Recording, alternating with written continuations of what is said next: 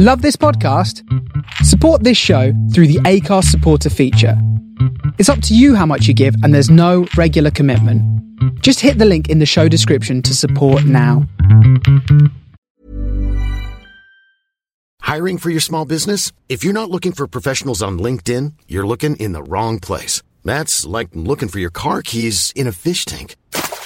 LinkedIn helps you hire professionals you can't find anywhere else, even those who aren't actively searching for a new job but might be open to the perfect role. In a given month, over 70% of LinkedIn users don't even visit other leading job sites. So start looking in the right place. With LinkedIn, you can hire professionals like a professional. Post your free job on linkedin.com/people today.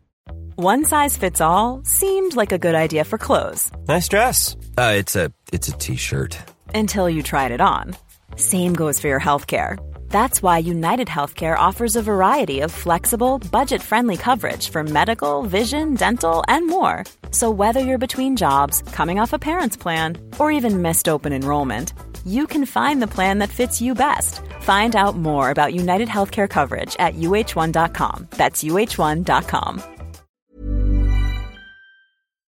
Welcome to Starship Sofa, part of the District of Wonders network, featuring Tales to Terrify, Crime City Central, Protecting Project Pulp, and the all-new Far-Fetched Fables.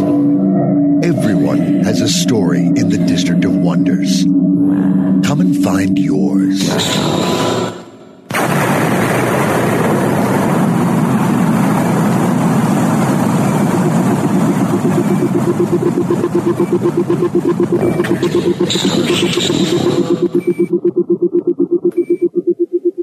This is the Starship Sofa. Everybody, welcome, hello, and welcome to show 366.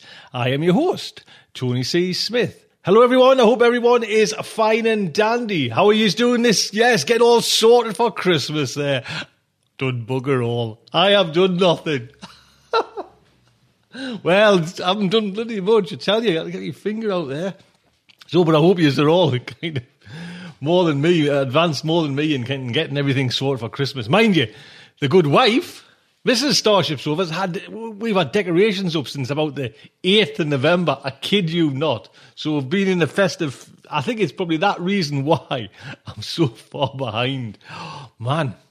So I'll tell you what's coming in today's show. We've got a little story by Alexander Burns, The Iron Privateers. Then we've got Amy H. Sturgis looking back at genre history, giving like a wrap-up of the year, Amy is, and giving a few pointers to some books coming out next year, some very exciting ones. Then we've got the main fiction, which is Subduction by Paul Berger. That is all coming in today's show. I do hope you will stick around and enjoy it. So first up, we have a little short story by Alexander Burns, The Iron Privateers. Alexander Burns lives in Denton, Texas, and writes because he doesn't have a basement in which to build robots or time machines. Oh, isn't that fantastic? His work has appeared at Everyday Fiction, The Future Fire, Big Pulp, and other fine online journals. He can be found at afburns.com. This story is narrated by Anne-Marie Chowowski. Yes, Anne-Marie. And I'll mention this again. Anne-Marie is a postgraduate of the Royal College of Music. She was a regular soloist at the Royal College with fellow student Alfie Boe and has sung on Channel 4 and the Royal Gala performances on ITV. Her recently performed concert repertoire includes Melude by him and Isabel by Wagner, Tour on the Berlin LUSO in association with Opera North. Here's me trying to have a little show called Geordie Opera. That's what I had to learn to see all the words. I'll put a little link on to Anne-Marie as well. Anne-Marie, what a fine narration this is as well. So, the Starship Sofa is very proud to present Iron Privateers by Alexander Burns. Antideuterium tablets flashed as they tumbled from Yuri's shovel into the Teresa's furnace. Exhausted, he staggered to the water bucket. Water poured down his chest and splashed to the floor, curling into steam around his boots. On a view screen, he saw the pursuing ship, a dark blot against bright stars. Of course, robots would be better for shoveling fuel. Of course. The pirates' first boarding party had disabled the mechanized crew before it was repelled, though, so here stood Yuri, pressed into service as a boilerman. Yuri's shovel broke. Alan, the cabin boy, pointed wordlessly, and Yuri ran to the supply closet. He had to step past the useless metal box of a shovel bot that would normally be doing this work. The view screen image shifted as the pirates pulled amidships. He could make out the skull and bones, see the zeros and ones that compose the dread image. AI pirates, the bane of free traders throughout the 15 worlds. AI pirates particularly hated AI slave ships. Yuri's fingers closed around the key badge in his pocket, lifted from the first mate just hours ago. Months of work about to go to waste. Cannons lit up, and Yuri braced against one of the shovel bot's drooping arms. The ship rattled. Alan fell into the furnace. The other men scattered, screaming. The Teresa shook again with another volley, and the condition lights flickered from green to red. The electronic countermeasures were completely down. Yuri scrambled away from the robot. The freighter itself was a crude object, too simple for AI to make use of. Mechanical crew, however, were another matter. Ship-wide speakers crackled. "This is the captain. Prepare for digital boarding parties." The formerly friendly shovelbot rose on its treads, eyes glowing a menacing green instead of friendly blue. Yuri and the other enginemen backed away. The machine could easily crush them, but it had other goals. Too big to leave the engine bay, Shovelbot was nonetheless in a unique position to cripple the ship. With a clang, it lifted its heavy scoop and crushed the furnace. Molten antideuterium spilled free, splashing across both robot and deck. The robot was instantly slagged, a sacrifice necessary to complete its mission. The Teresa shuddered as her engines lost power, and she listed, helpless. The other engine men moved to contain the damage, perhaps bring the backup generators online. At best, those would keep the life support running. Yuri ran for the exit, leaping over puddles of antideuterium and the remains of the crewmen unfortunate enough to get splashed. He skidded into the corridor and dashed aft towards the cargo bay. Gunfire zapped throughout the ship.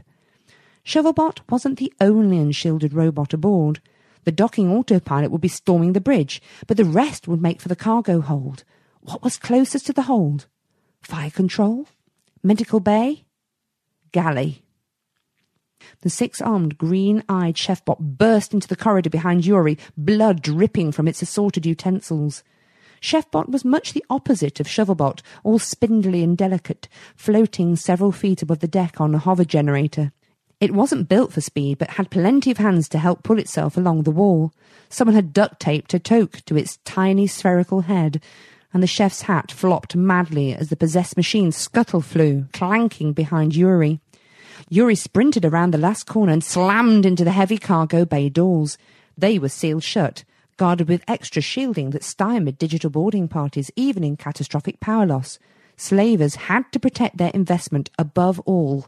A janitor bot lay in smoking ruins to one side. 4 guards, heavily armed and armoured, stared as Yuri fumbled in his pockets for the key badge. "Chef's coming," Yuri said. "Look lively." "What are you doing here?" demanded Elise, head of security, paranoid even for a slaver. Yuri had avoided her since coming on. Then Chefbot was on them, a whirring slash of cutlery as it rounded the corner. Distracted, most of the guards' first few shots went wide, but Yuri saw a bread knife-wielding arm seared off as he turned back towards the cargo doors. He slammed the stolen key badge into the lock, and lights flashed. The heavy doors parted. Stacks of robot citizenry lay on deck, torsos encased in black inhibitor boxes that prevented their motors from powering up. Bound for the outer planets, their destiny to work in antimatter mines and solar plasma collectors. Registry numbers had been carved out and replaced with auctioneer barcodes. Yuri had been trying to reach this room since he came aboard. There was evidence enough here to put the entire network away. Yuri ducked and rolled aside as a meat tenderizer smashed the door controls. He flattened against the far wall of the corridor and pulled out his real badge.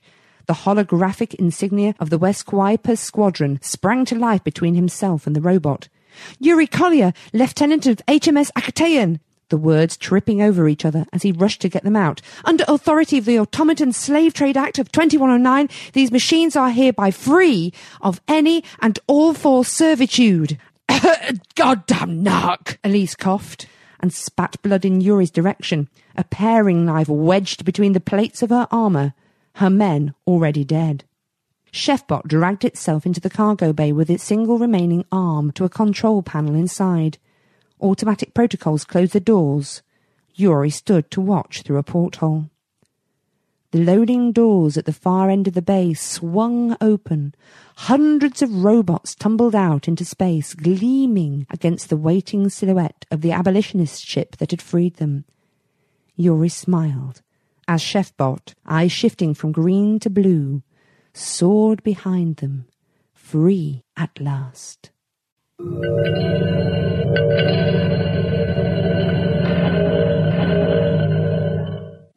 There you go. Don't forget, copyright is Alexander's. Alexander, what a start. Thank you so much. And Anne-Marie, I thank you. Next up is ABH Sturgis. Like I say, just a nice little kind of aims. Put like a little, what's been and what's coming. And it's very nice to have this as well. So Amy, thank you so much. Ames! Hello, ladies and gentlemen. It's time for another look back into genre history. Here at the end of the year, it seems appropriate to me to look back on 2014 and to look ahead at 2015, and that's what I propose to do. First, I'd like to sing the praises of one of my favorite reads from 2014, and then I'd like to preview a book that will be coming out next year that I'm really excited about reading.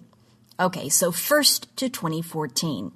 One of my favorite books of the year, published in 2014, was The Remedy, Robert Koch, Arthur Conan Doyle, and The Quest to Cure Tuberculosis by Thomas Goetz. Now you might be saying, hey, Sturgis, not science fiction, but it's very, very relevant to science fiction. It is a nonfiction work, the history of science, and also it's a literary history. And it shows how science influenced fiction, going directly to Arthur Conan Doyle. And as you're probably aware, I do hold many of Arthur Conan Doyle's works, including his Sherlock Holmes works, to be infused with a science fiction sensibility. And I'll be talking about that more during my presentation for SofaCon 2, Starship Sofa's online science fiction convention in March. How's that for a little plug? All right. This terrific book, The Remedy, is every bit as interesting as a novel, talking about a really pivotal time in history. It begins in 1875, when a diagnosis of tuberculosis or consumption was really a death sentence. And I'm going to quote here from the official blurb for the book. Doctors were even less certain about what caused it, but a scientific revolution was brewing. Koch, armed with but a microscope and a notebook, began to methodically pursue these things called germs. His biggest discovery, one that would push medicine out of the Dark Ages, was of the bacteria that caused tuberculosis. After the accolades and honors, Koch set his sights on a greater glory, not just to identify the cause, but to create a cure. And then he had it. When Koch announced his remedy for tuberculosis in 1890, euphoria swept the globe. Physician and aspiring writer Arthur Conan Doyle joined the throngs racing to Berlin for the public demonstration. But amid the frenzy over Koch's remedy, Conan Doyle quietly toured the wards of treated patients. He was staggered by what he found. Koch's remedy was either sloppy science or outright fraud. Conan Doyle had no choice but to accuse one of the world's greatest scientists of an unfathomable error. The question was, whom would the world believe? Da-da-da! This really does have all the drama of a story of ambition and hubris, of discovery and deceit. But most importantly, from my perspective, it really delivers and connects the big ideas. I found it to be a thoroughly fascinating and satisfying portrait of a transformative moment in intellectual history. The author traces the hazardous paths of those who championed the germ theory of disease, and he follows their habits of thought to the work of Arthur Conan Doyle. This is just not to be missed by anyone with an interest in the history of science, of detection, of science fiction, and or modernity as a whole. And I'd like to share a quote with you that I think ties all of this together from the book. Conan Doyle took what medical scientists a generation older than he, Joseph Bell, Lord Lister, and Robert Koch, had accomplished and mythologized their methods, turning their innovations into popular entertainment based on the singular principle that little observations can build into larger conclusions. Through Sherlock Holmes, Conan Doyle helped people see how from 1,000 small observations can come a profound and lasting change. I highly recommend this excellent book. Again, that was The Remedy by Thomas Goetz, published by Gotham in 2014. And now, looking forward into 2015, I'd like to talk about a book I'm really excited about that will be published next year. It is from the Bison Frontiers of the Imagination imprint from the University of Nebraska Press and should be out around July of 2015. The work is by Gustave Larouge, who lived from 1867 to 1938, a French writer who really fit a pivotal moment of science fiction history.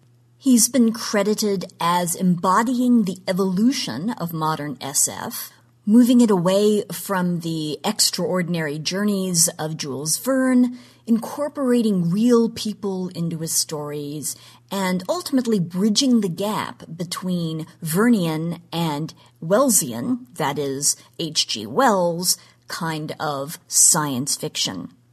The book in question is a new English translation of Gustave Larouge's Prisoner of the Vampires of Mars, with an introduction by William Ambler. The text was originally published as 2 separate novels, The Prisoner of the Planet Mars in 1908 and The War of the Vampires in 1909. As is the case in many early French science fiction works, early English translations often were more about speed than accuracy, and in the case of these novels, what English readers got were really abridged versions. So this is the very first time these works will be published unabridged, masterfully translated by David Boos and Brian Evanson. Arthur Evans, who is the author of Jules Verne Rediscovered and the managing editor of Science Fiction Studies, has said this of the book: "It is the best novel of one of the most important SF writers in France at the dawn of the 20th century. Gustave Larouge was one of the first to portray the overlap between scientific technology and psychic phenomena, to explore a host of new cognitive, aesthetic, and speculative frontiers. In so doing, he helped to launch a new literary genre." Okay, so Prisoner of the Vampires of Mars is important. Well, what's it about? Let me guess. Vampires on Mars, and they take a prisoner. Well, you don't have to rely on deduction. In fact, here is the official description. Robert Darvel, a young and penniless French engineer at the turn of the 20th century, is an amateur astronomer obsessed with the planet Mars. Transported by a combination of science and psychic powers to Mars, Robert must navigate the dangers of the red planet while trying to return to his fiancée on Earth. Through his travels, we discover that Mars can not only support life, but is also home to 3 different types of vampires. This riveting combination of science fiction and the adventure story provides a vivid depiction of an imagined Mars and its strange, unearthly creatures that might be closer to earthly humans than we would care to believe. Sounds intriguing, doesn't it? Well, a little further digging uncovers some other interesting facts. Part of the psychic power that propels Darvel to Mars is from the powers of Hindu Brahmins.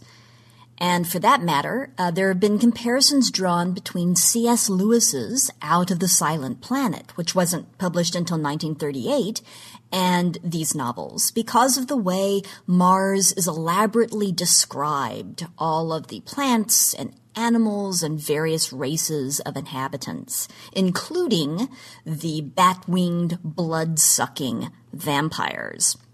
It also seems that when Darvel finally makes it back to Earth, he is sent, unfortunately, with some of the vampires in tow. So part of the story is actually set on Earth dealing with the war between the Martian vampires and humans. So what you've got here is a combination of science fiction, fantasy, planetary romance, and cosmic horror. Good stuff. I'm certainly looking forward to filling in what has been this gap in my knowledge of SF history. I'm also glad to see more output from the Bison Frontiers of the Imagination imprint at the University of Nebraska Press. They've been on a sort of year-long hiatus, and it's good to have them back with new translations and editions of classic, hard-to-find, and pivotal early works in science fiction. It looks like about the same time as The Prisoner of the Vampires of Mars is due to be out, they will also be publishing the first unabridged English translation of Jules Verne's The Self-Propelled Island. So that's another one to be looking out for. I am busy working up some new ideas that I'm very excited about for the Looking Back on Genre History segment for 2015.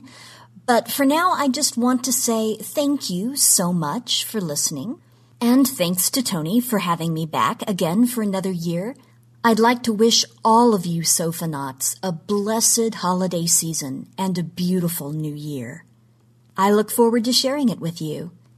And I will see you again soon for another look back into genre history. Thank you. There you go. Looking forward, Ames. Yes, many more years. Have you by my side on the bridge of the SSS. So, main fiction, and it is Subduction by Paul Berger. I'll give you a little heads up about Paul. Paul M. Berger has been a Japanese bureaucrat, an MIT programmer administrator, an internet entrepreneur, a butterfly wrangler, a museum tour guide, and, God help him, a Wall Street recruiter. All of which, in the aggregate, may have prepared him for nothing except the creation of speculative fiction. Go on there, Paul. His work has appeared in publications including the Magazine of Fantasy and Science Fiction, Rich Horton's Space Opera, Rich Horton's the year's Best Fiction and Fantasy 2011, Strange Horizons, Interzone, Podcastle and Escape Pod. The story of his battle against giant Japanese spiders was the first true life memoir published in Weird Tales. He is a graduate of the 2008 Clarion Writers Workshop and is a founding member of the stunningly talented New York-based writers group Altered Fluid. Now, and listen, I know, it's just a little flippant, a little line there, member of Altered Fluid. If Paul's a member of Altered Fluid, you know what I mean, this guy knows how to write. This is just stunning, to be quite honest. That writing group now is kind of one of the leading ones in the world today, hands down. Paul's a founder member, do you know what I mean? You know the kind of talent we've got in that group as well, Mercurio Riviera, Rajan Khanna. I can't say any more good things about it, there's just so much.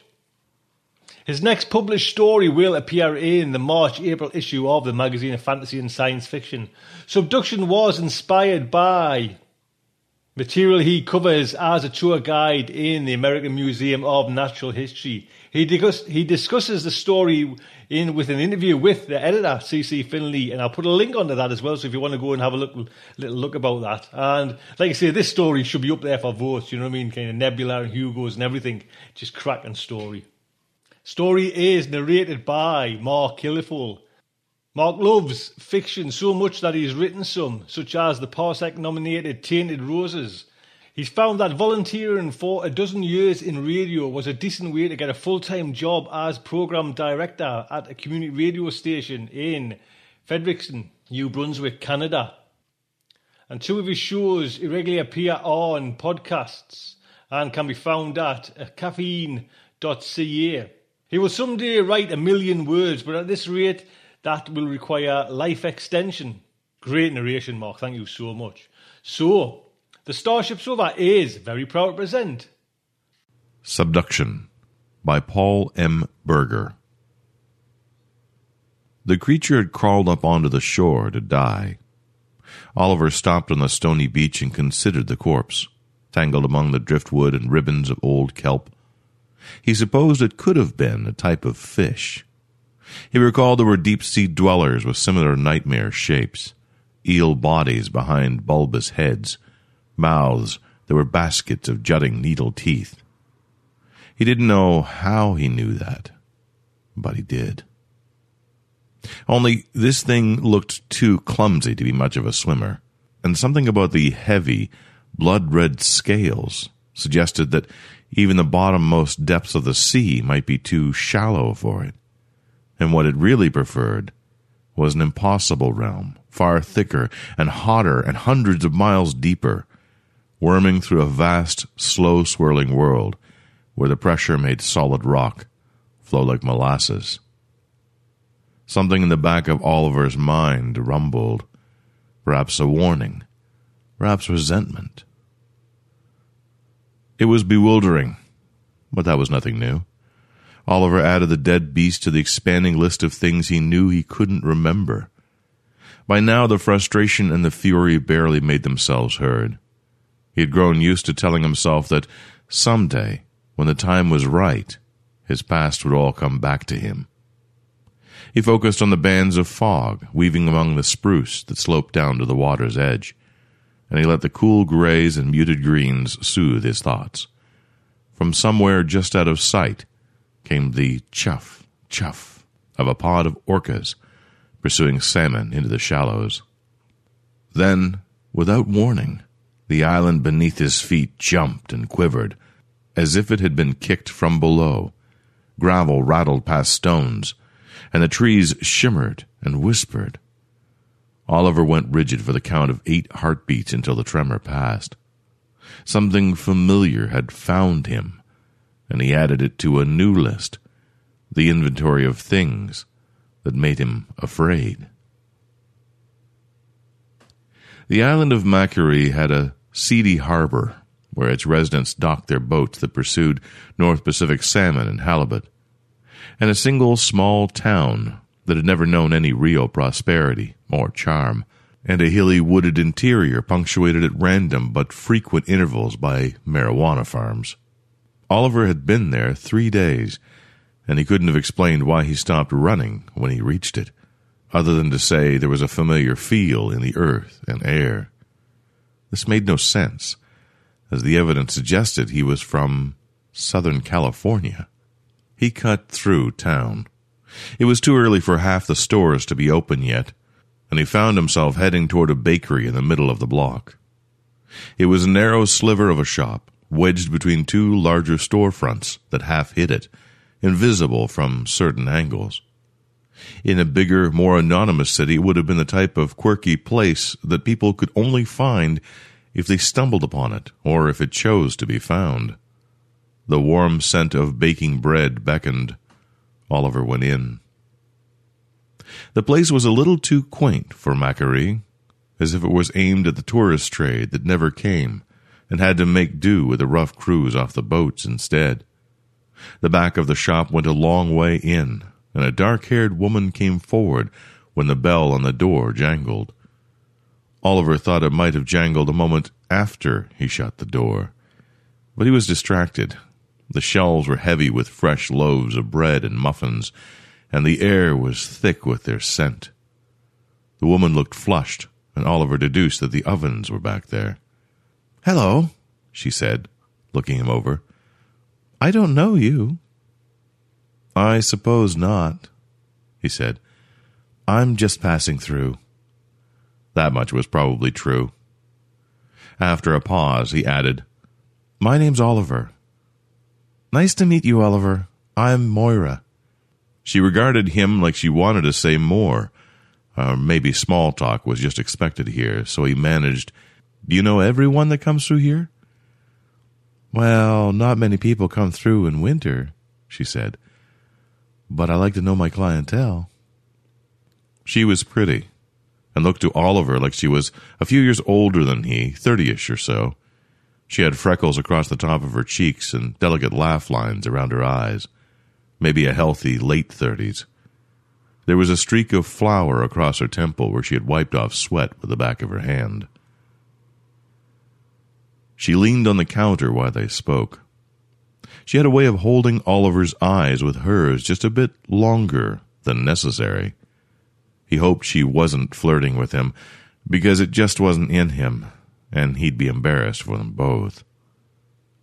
Her eyes were a dark blue, almost violet, that he didn't think was common. But the act of looking into them brought up a scrap of recollection, of looking into hazel eyes, a woman's. There was no context other than it had been a familiar act, a comforting one. The fragment was unnerving.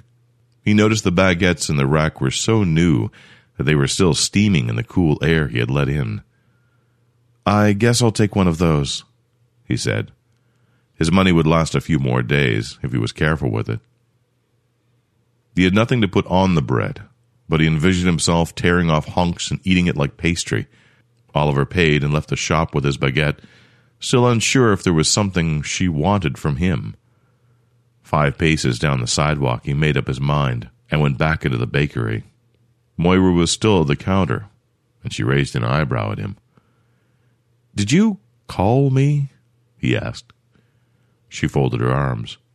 "I didn't say anything." "No, not just now, and not like that." There were no good words for what he meant.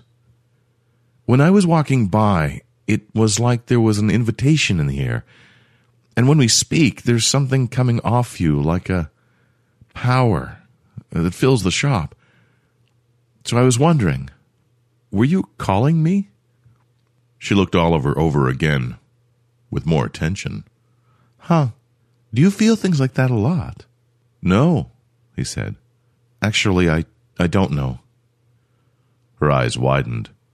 "Well, I'm flattered." She dropped a muffin, smelling of banana and chocolate, half as big as his head, into a paper bag, and passed it to him, no charge. "You come back soon, even if it's just to shoot the shit. Anytime." Oliver had to shift both parcels to one hand in order to work the heavy brass door latch. He went out and found a bare crag on the hill overlooking town, where he sat to watch the traffic and the people. He had finished the muffin, and half the day had gone by before he realized Moira had never answered his question. Oliver's oldest memory, the first thing he could recall, was from 4 weeks ago. When his awareness began, he was pressing his face against the plate glass in the waiting room of the Boca Gassano bus station, and there was nothing he recognized about himself or the world except an inexpressible sense of loss. Something had been torn from him, but he couldn't say what or how much. It might have been everything. He slumped to his knees and huddled there, weeping. A woman with kind eyes and no-nonsense clothes asked his name, which he didn't know until they examined his driver's license together.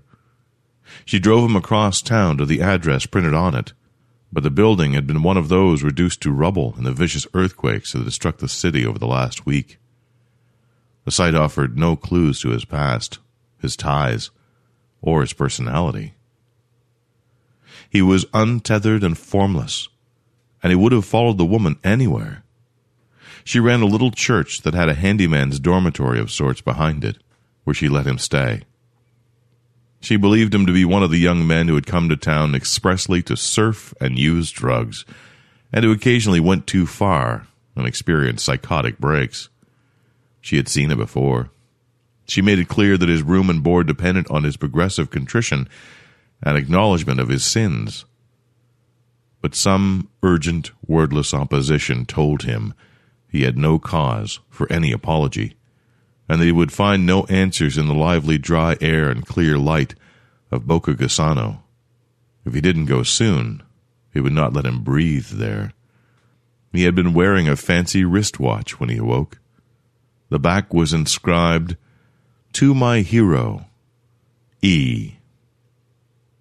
He ran his thumb over the engraved words for hours, trying to capture some sense of who E might be, but there was no longer any image or feeling connected with the initial. He pawned the watch and got more than he expected for it, which told him it was even more valuable than that, and bought a Greyhound ticket. He spent 3 days on buses, riding north along the coast. When he had gone as far as he could without a passport, he took ferries to the west, and then hitched rides between scattered fog-ribboned islands on little fishing boats that took a casual approach to the border. The drive to keep moving dissolved the moment Oliver stepped onto the dock at Macquarie. The quiet stillness and cool, moist climate were diametrically different from the city he had left, but he sensed something waiting for him here. He asked around and learned that the man who ran the hardware store had a room he sometimes let out in his apartment above the shop. Jacob shrugged when Oliver inquired if the room was available and said, "Just don't be an asshole and we'll get along fine, eh?" The old man was plump, patchy-bearded, and talkative. He was a member of the Kwakwaka'wakw tribe, and he made a show of offense when Oliver mistakenly referred to him as a Kwakiutl, then generously let it pass. He fancied himself an artist and an entrepreneur. He had a soot-colored, half-feral cat that he doted on, which dropped by most days to allow him to feed it. The dim little room contained a cot and a closet and a bureau, which was more than Oliver needed. There were a few worn shirts and jeans already hanging in the closet, different sizes, but mostly too big for him. "You're welcome to anything there you like," Jacob said. "Previous occupants. The guys I get bunking here tend to be the type who leave town on short notice. No matter to me, though. Rent's due, up front. You any good with a hammer?" Oliver had slim, soft hands with no calluses or scars. Probably not. Jacob appeared to grasp that he was not aloof, but that he was struggling with something, and simply could not hold up his end of the conversation. That satisfied him. He didn't pry. Oliver slept as little as possible, because he often woke from nightmares he couldn't remember. He looked at every new thing intently and turned each new name over on his tongue, hoping it would bring to mind a familiar shape or an old habit. Random objects evoked strange responses in him, and he found he became enraged at the sight of ice skaters and chains of jewels or kites with long tails. For 3 days he walked along the shoreline or just sat, watching the dark water and the mist curling through the evergreens, and waiting for the calm to allow some piece of his past to trickle back up to him. Close to dusk, when Moira's muffin was long gone, and not much remained of the baguette, another tremor charged through the stony hillside. Somewhere, deep below the island, the little Juan de Fuca tectonic plate was colliding against the piece of the Earth's crust that comprised the whole of North America.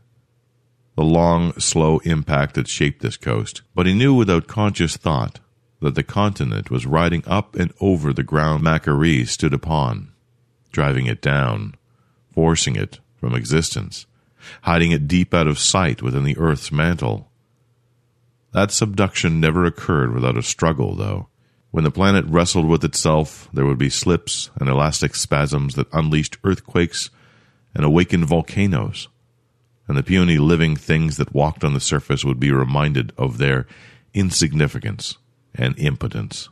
Oliver was curled in a ball, his eyes screwed closed so tight they ached like bruises. Yet a small piece of him, remote and cool despite the terror, wondered why this should be familiar when so much else had been taken from him. After the earth quieted, he headed weak-kneed back to town. On his way to Jacob's, he stopped to peer into the bakery, but the shop was locked, and the windows showed only dark reflections. He turned away and collided with a man who had stepped close behind him. Oliver was rocking back on his heels. The man pressed closer. "You can just fucking forget all about that right now," the man said. "What?" "I know what you're up to, and I will bring a world of pain down on your ass if you try it." He was twice as broad as Oliver, and a head taller. I don't know what you mean," Oliver stammered.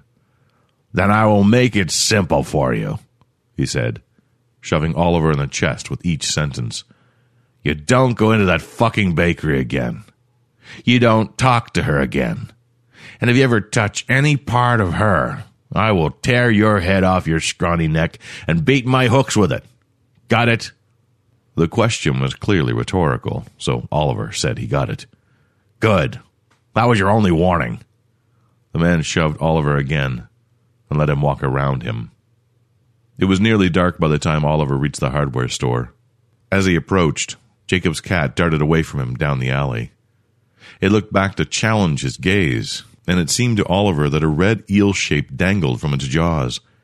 The cat growled at him through its clenched teeth. Many of us have those stubborn pounds that seem impossible to lose, no matter how good we eat or how hard we work out. My solution is PlushCare. PlushCare is a leading telehealth provider with doctors who are there for you day and night to partner with you in your weight loss journey. They can prescribe FDA-approved weight loss medications like Wegovy and Zepbound for those who qualify. Plus, they accept most insurance plans. To get started, visit plushcare.com/weightloss. That's plushcare.com/weightloss. Hiring for your small business? If you're not looking for professionals on LinkedIn, you're looking in the wrong place. That's like looking for your car keys in a fish tank. LinkedIn helps you hire professionals you can't find anywhere else, even those who aren't actively searching for a new job but might be open to the perfect role. In a given month, over 70% of LinkedIn users don't even visit other leading job sites. So start looking in the right place. With LinkedIn, you can hire professionals like a professional. Post your free job on linkedin.com/people today. Wow. Nice. Yeah. What you're hearing are the sounds of people everywhere putting on Bombas socks, underwear, and T-shirts made from absurdly soft materials that feel like plush clouds. Yeah, that plush. And the best part? For every item you purchase, Bombas donates another to someone facing homelessness. Bombas. Big comfort for everyone. Go to bombas.com/ACAST and use code ACAST for 20% off your first purchase. That's bombas.com/ACAST. Code ACAST. A low threat, then turned and sauntered into the shadows. Inside the apartment, Jacob had clutter spread across the kitchen table.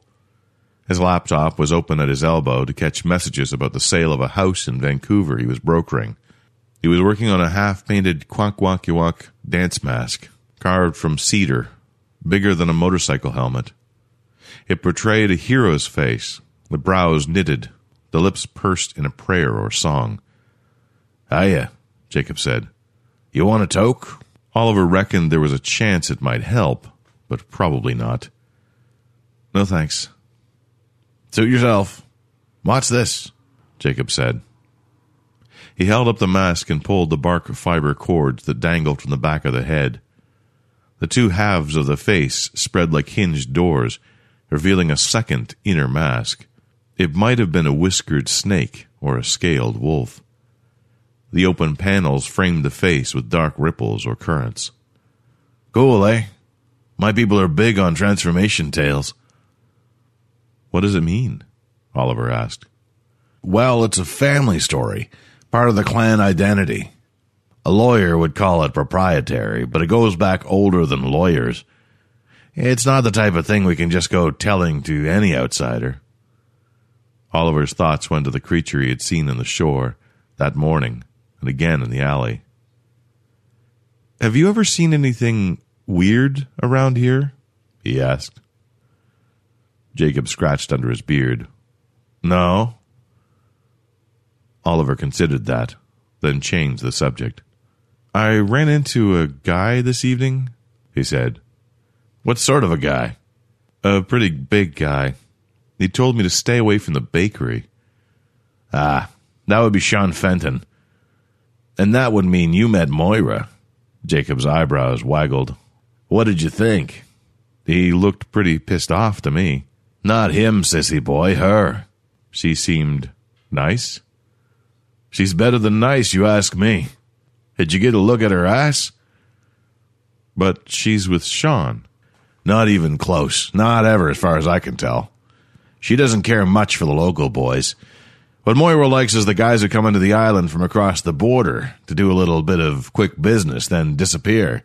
No complications, eh? That's good news for you, if you ask me. Did she show any interest? I don't know. Maybe. You want my advice? I say go for it. Jacob smirked. And then come back and tell me all about it, because I've been picturing it for years. And what about Sean? You give Moira your best shot and let her worry about Sean. He'll make intimidating noises and maybe crush a few things for show, but he can't touch you as long as you're with her. Oliver went walking again the next day. He avoided the bakery, though he wasn't sure if it was because of Sean or because of Moira. Instead, he continued his exploration of the island's shoreline. Macquarie was roughly comma-shaped, and the stony hills plunged sharply into the strait around the majority of its perimeter. His walk took him high above the glassy water. The island bucked with another tremor as Oliver returned to town that evening, longer and angrier than the previous ones. He was overtaken by the urge to flee, to find some place to hide from it, but his legs refused to obey him, and he stood helpless in place. Somewhere a man or a woman screamed once, briefly. Some structure, a sign or a lamppost, crashed down. The streets split, and the two sides jumped a foot apart. He heard a window shatter on Main Street, and people wordlessly watched each other's faces until it was over.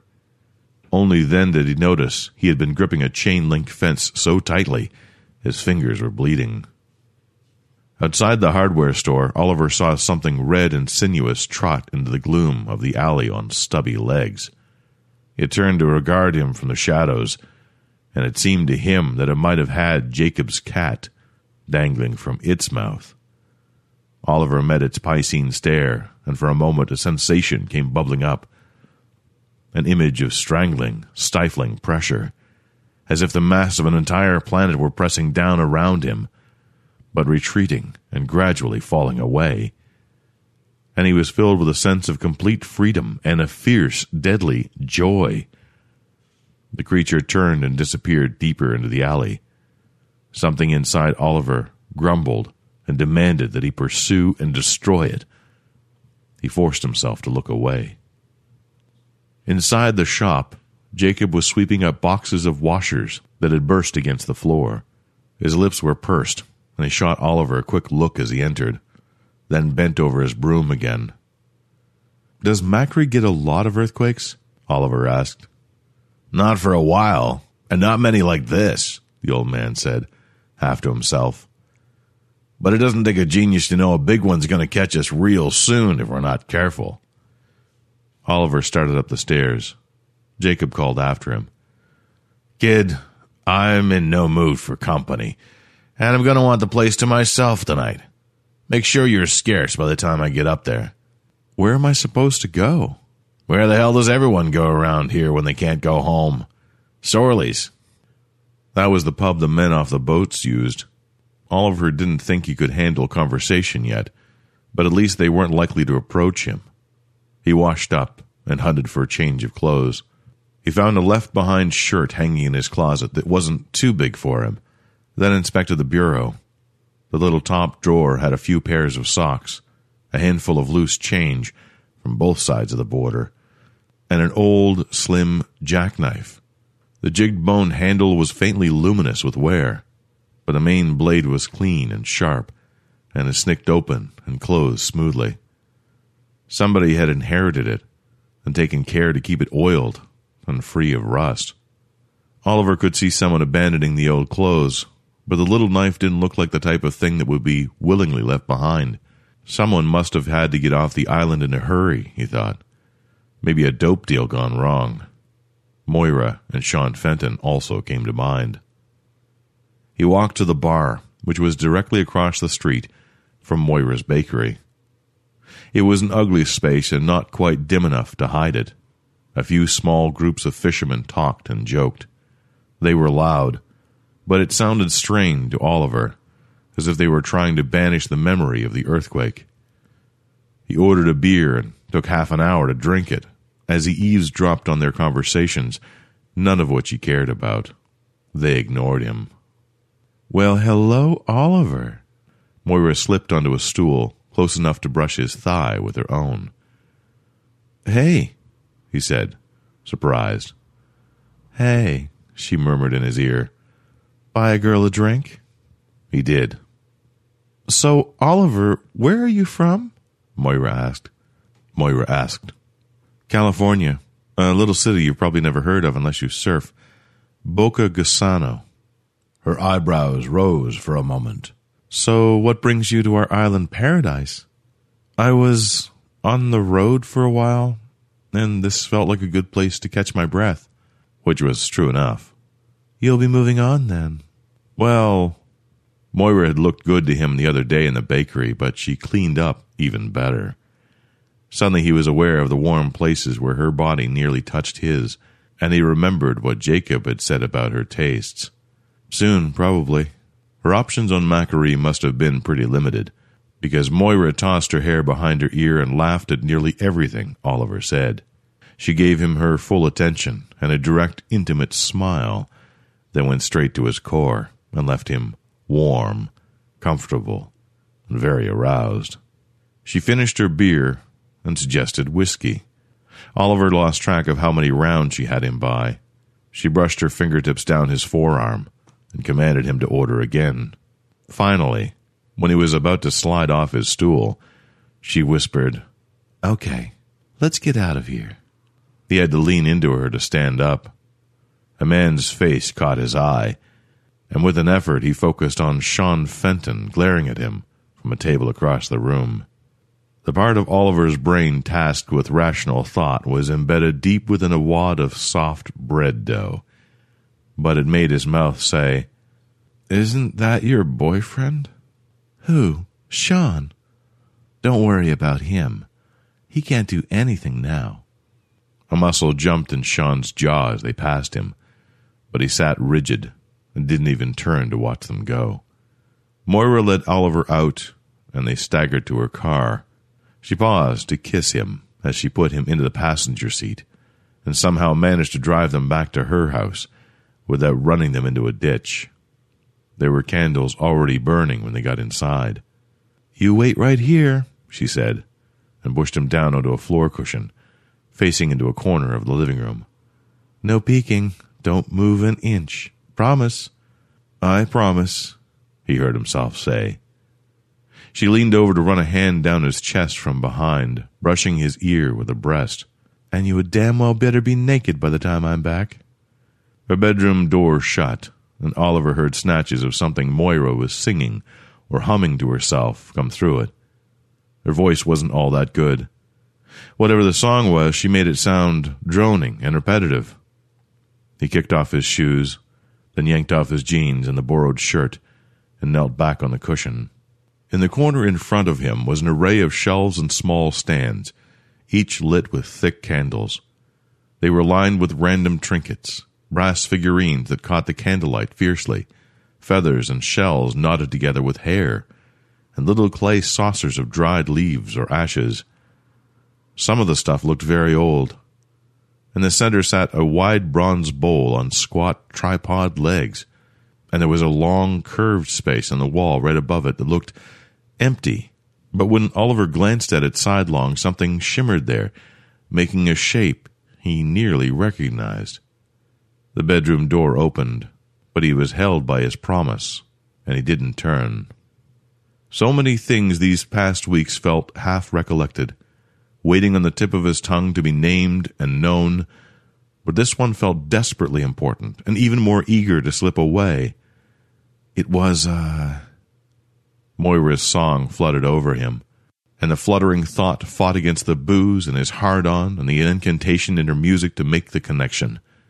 She padded up behind him, and her song became words, though none that had any meaning for him. He squeezed his eyes closed for a moment, and let them open on the objects in front of him again. Moira's caress across his hair became a strong palm grip on his scalp. There was a power in that hand. He couldn't quite parse what was in her other hand or what she was doing when she raised it up and back. Something inside his head roared out to him with recognition and alarm, and a scrap of memory bobbed up. "Dragon's Claw," Oliver blurted. Her chant faltered in mid-word. "What did you say?" she demanded. "The thing hanging above your altar, that's part of a dragon, isn't it?" Moira stood over him, candlelight flickering across her bare shoulders and breasts. The fingers of one hand were still buried in his hair. She froze, stunned. "You can see it?" Her spell clouding his mind began to drain away. "Yeah, now I can," he said, turning toward her. "People don't usually know when they're looking at them, do they? But I'd say that's part of a foretalon of a magma worm, as long as a scimitar and harder than diamond. It's real old, though the power's still in it." "Jesus Christ, are you trying to kill me?" Moira's right hand, still raised high, clenched a tarnished dagger, whose wicked recurved blade reflected the little frames with a bronze light. Another second more, and she would have slit his throat, and held him over the bowl while he bled out. She gave him a hard, calculating look. "No," she decided, and tossed the dagger aside. "Not now." "But you were. This was some sort of sacrifice." "That was the plan," she admitted. "But you can see dragons, and that makes you a rare commodity, and possibly a useful ally. I would rather have you on my side." Whatever Oliver had expected to learn about himself, he would never have guessed dragons. He couldn't even picture one, now that the potency of the rite had dissipated, yet he could still see the talon hanging over the altar, and knew with certainty what it was. He tried to overlay this discovery against what he'd already gathered about himself, but it shed no new light on his past.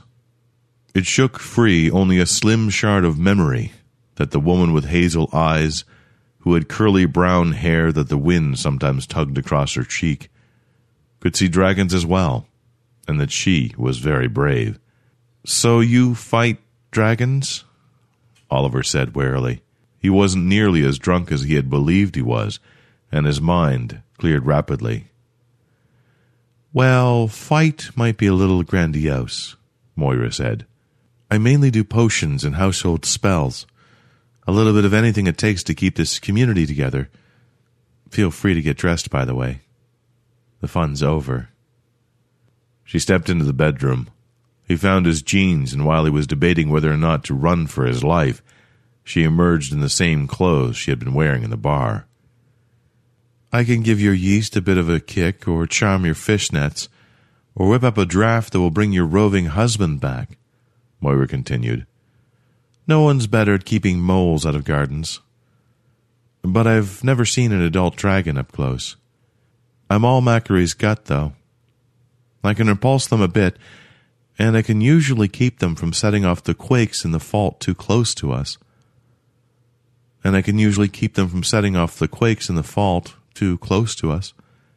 And right now I'm the only reason this island is still standing." "And you needed my blood for a ritual?" "It's not part of the job I relish, but yes, for that particular procedure I do have to borrow extra power." Oliver thought about the jackknife and the left-behind clothes in his closet. "I suppose Jacob told you where to find me tonight." "Jacob knows a bit about the dragons, and he lends a hand however he can." That was going to make returning to the apartment awkward. "Let me guess, nothing personal, right?" "He's a decent guy, and he understands the stakes," she told him. "Especially tonight. You've felt the tremors. What's swimming up toward us is a big one, and it's coming fast, and the whole fault is going to break free in a nasty way when it gets here. It may be more than I can handle. I needed the strength, and it had to be now. She studied him again. But you deal with dragons too, don't you? You're not just another dumb civilian who looks right through them and thinks it's a weather anomaly. That place you're from, Boca Casano, it's smack on top of the San Andreas. And it's got a problem with its own worm, worse than here. We did have some bad earthquakes there a few years ago, he said. And then they ended abruptly. I bet there are people defending that city, specialists probably, and exceptional at what they do. Were you one of them? I couldn't tell you. I lost something right around that time. What? My mind, I think. Oh, damn. He couldn't tell if it was sympathy or frustration. But that could have happened if you stood against a dragon. It's like the reality that surrounds them conflicts with the one we're equipped for. You wouldn't be the first. So I have to ask you, and I need a straight answer right away. Is there anything you can do to help me drive off the one that's coming? Oliver searched himself for a reply. If I were some mystic dragon fighter, what kind of person would I be? Like some big city surgeon who does one vital thing extraordinarily well, but multiply that by 1,000. Slick, powerful, and one smug son of a bitch.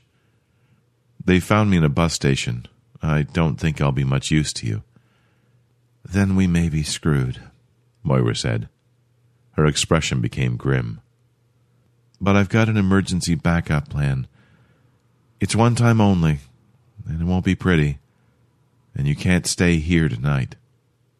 Moira drove Oliver back into town and parked the car. 2 scaled eel shapes glared at them from the shadow of a boat trailer as they walked past. You see those things? He asked. Yeah, I do. What are they? Larva swarm, Moira said.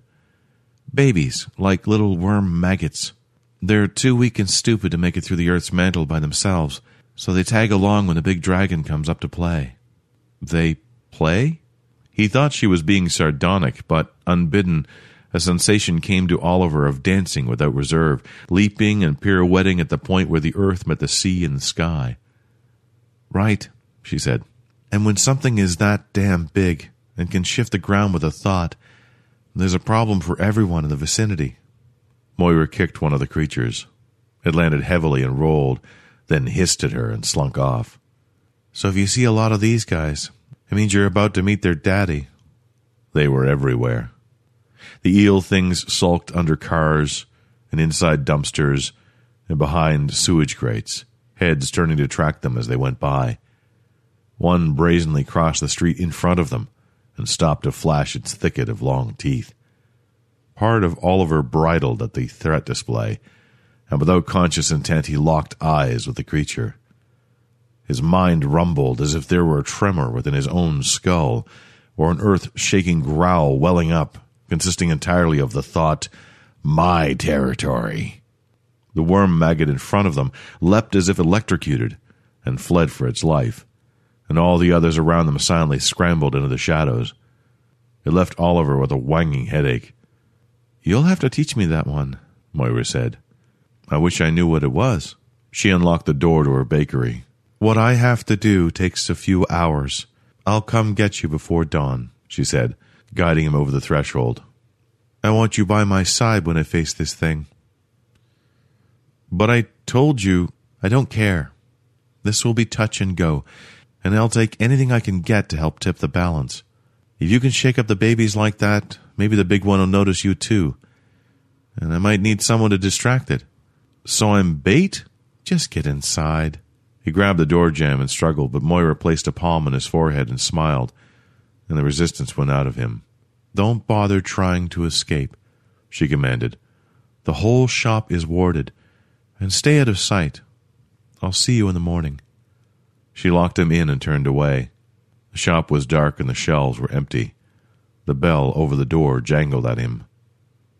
Oliver moved a window shade aside and watched as he crossed the street to Sorley's. The bar's door opened and Moira nearly collided with a big figure silhouetted by the hazy illumination inside as he stalked out. Her timing was perfect. "Oh, hey, Sean," he he heard, muffled by the glass. "Hey, Moira." There was a heavy pause. "Where's your space cadet?" "That didn't work out. You know." "Too bad. So you want to come back inside and talk for a bit? I could go for another one." "Actually, I've got a better place in mind," Moira told him. "I'm parked nearby." Moira returned to the shop, alone, when the sky was just beginning to lighten. Her face shone in the dim entrance, and the air around her hands and between her fingers vibrated with the power there. She hardly glanced at the door, but her key dove into the lock straight as a sniper's round, and didn't scrape the sides as it went. "Looks like you're charged up all right," Oliver said. "Don't you dare make light of it," Moira snapped. "He was a friend. When we can, we'll acknowledge his gift properly. Right now, though, we've got a job to do, and the timing will be tight. Come along." His feet obeyed her, and he followed as she led him briskly across town. "Were you able to remember anything new?" she asked. "No, not really." Oliver looked at her hands. "But can I make a request?" "What?" "Touch me." "If you say so." Moira cupped the side of Oliver's face with her palm. The jolt went through his mind like lightning, but the flash illuminated only shadows and spaces in the shape of things that were missing. Something around the perimeter of the void briefly uncoiled, then shifted and settled again. "Did that do anything?" she asked. "Well, my toes are tingling," he said. "But if there's anything left in me to recover, it's still pushed down too far to find." "What do you mean, pushed down?" "That's just how it feels to me." But another scrap of memory had drifted upward. He saw the woman whose name began with E, standing alone in clear light, her back to him as the sky came low, and waves lapped at her ankles. And he was furious with her. The anger was as raw in him as if her betrayal were brand new. Moira found a narrow path through the woods, and led him out to a bare bit of high hillside on the island's edge, a flat spot before it plunged vertically into the strait. The water was gunmetal gray in the half-light, and as glassy as a forest pond. 2 miles away, a black and white trawler chugged across the surface towards open water. The sound reached them, faint but clear.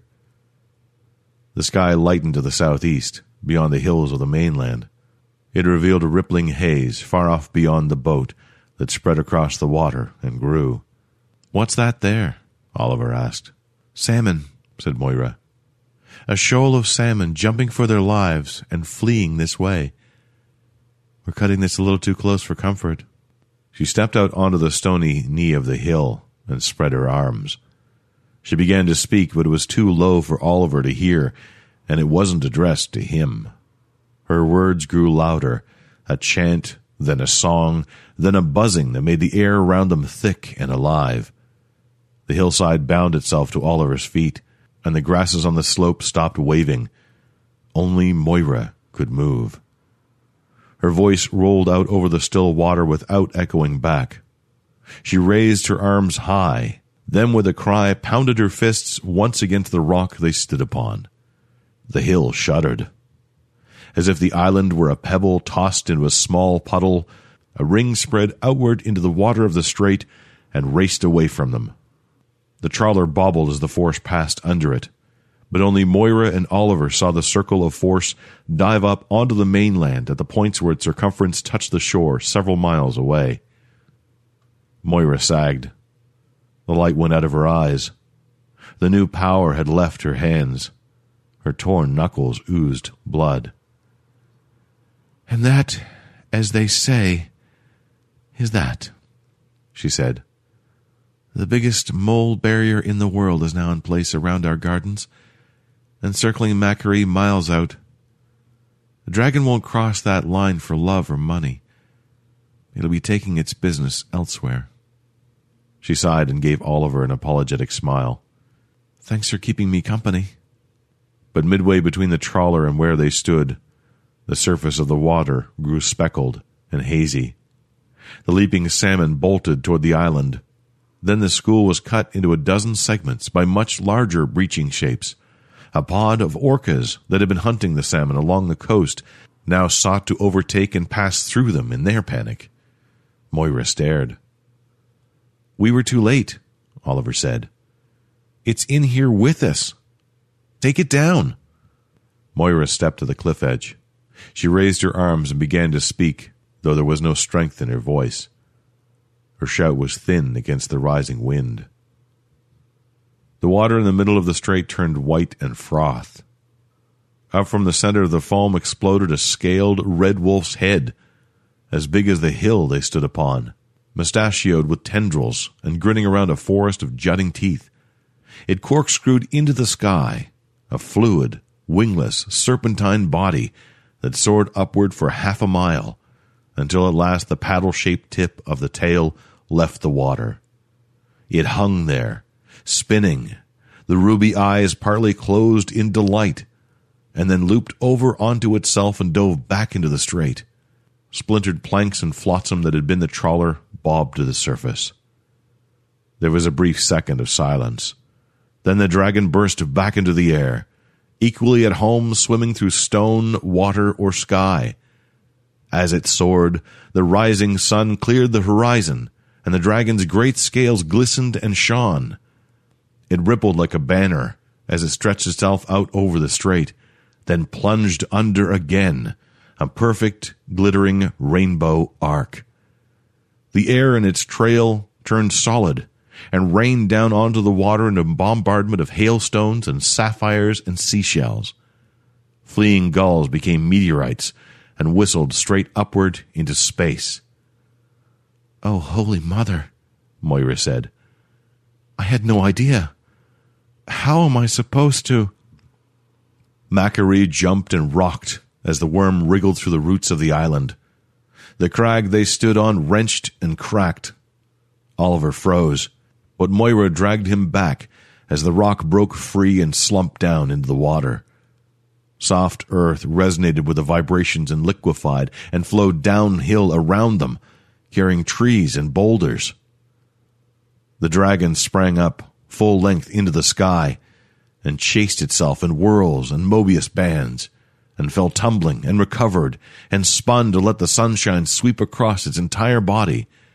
It was dancing with joy. It swelled with the taste of air and release from the unyielding weight of a planet poised on top of it.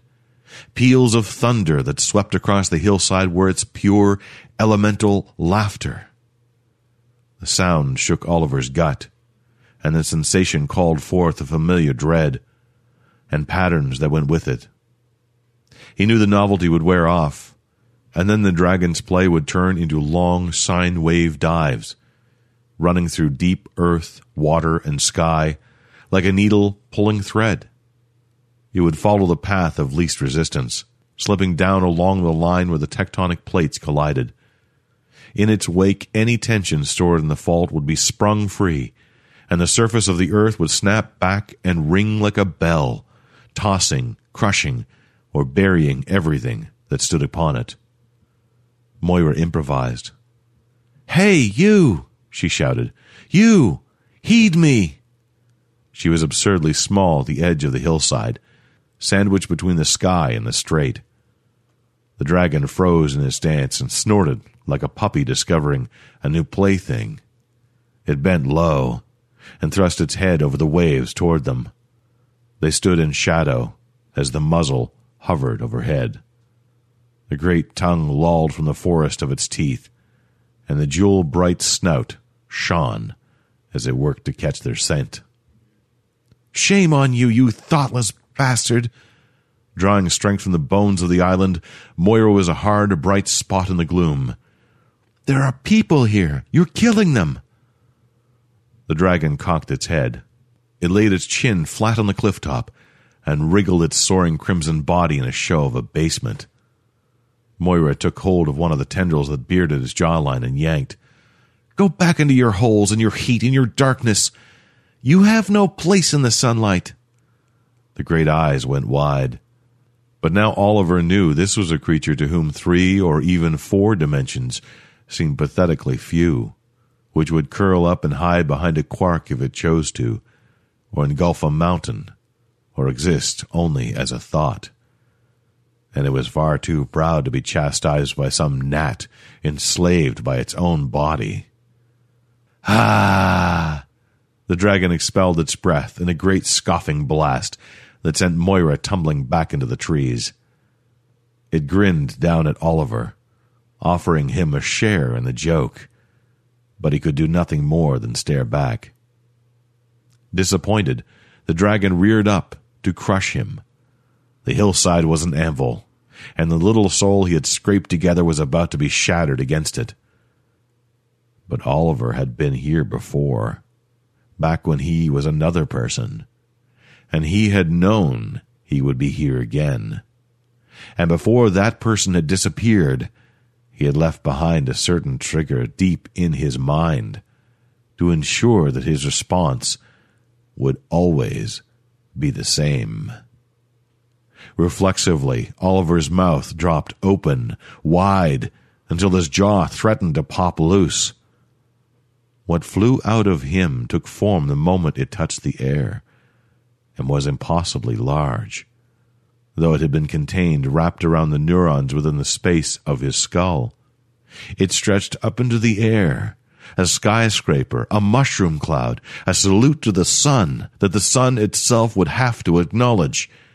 And then the last bit of the dragon he had kept inside him flew free, roaring with exultation and rage. The air glinted with diamond dust, and its voice was a symphony of earthquakes. The immeasurable pressure that alien presence had exerted on his mind had forced Oliver deeper and deeper down into the dark places where he could not find himself. But now that dragon spiraled into the sky, and Oliver was freed as well, and he rose back up and returned. He recalled who he was, and the nature of his strength. He remembered his home and the pride of defending it, and he was filled again with a wordless loss and rage for Elspeth, the woman who loved him, who stood against the Boku-Gusano dragon alone and miscalculated and was destroyed. He would never have needed to capture it this way if she had not betrayed him with that misstep. He breathed deep and smiled grimly. He knew his business, and his business was dragons. The Boku-Gusano worm was ancient, even by the geological standards of the earth, and it had dominated the San Andreas Fault for aeons. Its golden body cast a shadow over the sky and dwarfed the Macquarie dragon, which snarled and fell back. Oliver thrummed with energy. He was aware of every cell within him and every molecule of air touching his skin.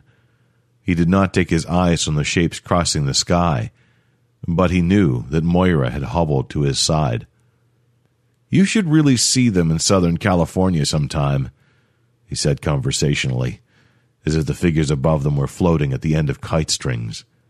"The light is so clear over the ocean you can pick out every detail of every muscle and scale 2 miles away. Just magnificent. Everything is so muted here."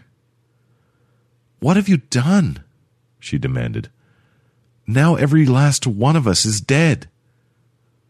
The arrogance of a man who had single-handedly saved cities flashed in his eyes, but then he shook his head gently and touched her arm. "Hardly. This was the plan all along. Watch." The golden dragon that filled the sky above them turned to dart west over the Pacific, but with a sharp 2-fingered gesture Oliver brought its head back in line with the straight. He stepped to the edge of the ruined cliff and raised an arm and dropped it with an axe chop. The Boku-Gusano dragon rolled and plummeted like a falcon. It struck the Macquarie dragon before it could flee, catching its neck in its jaws. Oliver's dragon looped coil after coil around its body until it was hidden from their view inside a roiling, jeweled knot as broad as a thunderstorm. Oliver's outstretched hand clenched into a fist, and the knot above them tightened, then strained. And when the golden dragon straightened and swooped upward again, it was the only object left in the sky. It roared in triumph, while a slick spot of air shimmered and faded. The Bokugasano dragon circled the island, its swirling body so long that its head followed close behind its own tail. Oliver relaxed and permitted it to revel in its victory. He turned to Moira and smiled sadly. The dragon cast a crafty glance down toward Oliver, then dove for the earth and escape. "Remember what you have seen here today," Oliver told Moira. "You'll have to be prepared to describe it all." "Who would I ever talk about this with?" she asked. "Who would even believe me?" "It will be obvious soon," he said. "And when you do it, remember that of everything that has happened so far, this is the tricky part." As his dragon plunged, Oliver raised his arms and spread his fingers. It turned and twisted, but its path curved against its own will, as if the sky itself warped and shifted around it, so that the massive body fell straight down onto them. Oliver's mouth dropped open, painfully wide, but not impossibly so, and then the dragon was gone, with the tip of the tail flicked before their eyes. The impact drove Oliver 5 yards backward, sprawled on the rocky ground. Much later, he realized that he was curled up on a hard hillside, and that he was a person, and that he was sobbing, but he didn't know why. A woman cradled his head in her lap. "Do you know who you are?" she asked. He probed his memory, but it was all too far down for him to reach. He shook his head. "No matter," she said. "Everything's fine now. Your name is Oliver. I'll help you to get yourself sorted. And when you're ready, I'll tell you why you're a hero."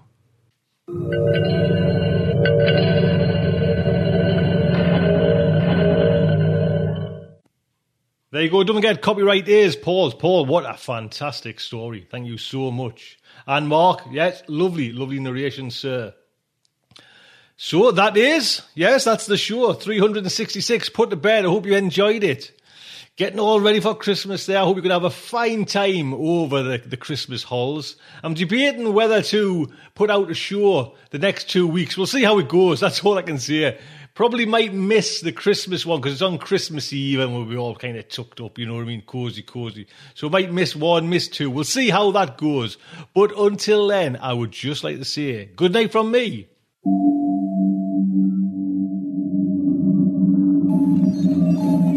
Will our heroes survive this terrible ordeal? Can they win through with their integrity unscathed? Can they escape without completely compromising their honor and artistic judgment? Tune in next week for the next exciting installment of Starship Sofa.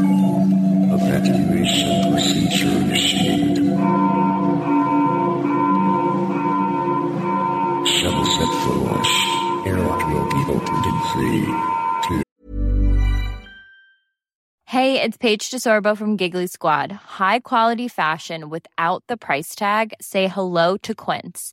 I'm snagging high-end essentials like cozy cashmere sweaters, sleek leather jackets, fine jewelry, and so much more. With Quince being 50 to 80% less than similar brands.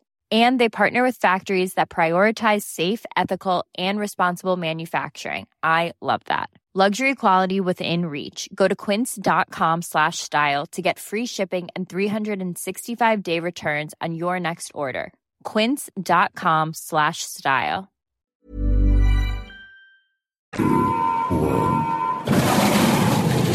This presentation has been brought to you by the District of Wonders Network, dedicated to podcasting the finest genre fiction. You can learn more about the District of Wonders and their many literary productions at their website, www.districtofwonders.com. Thank you for listening.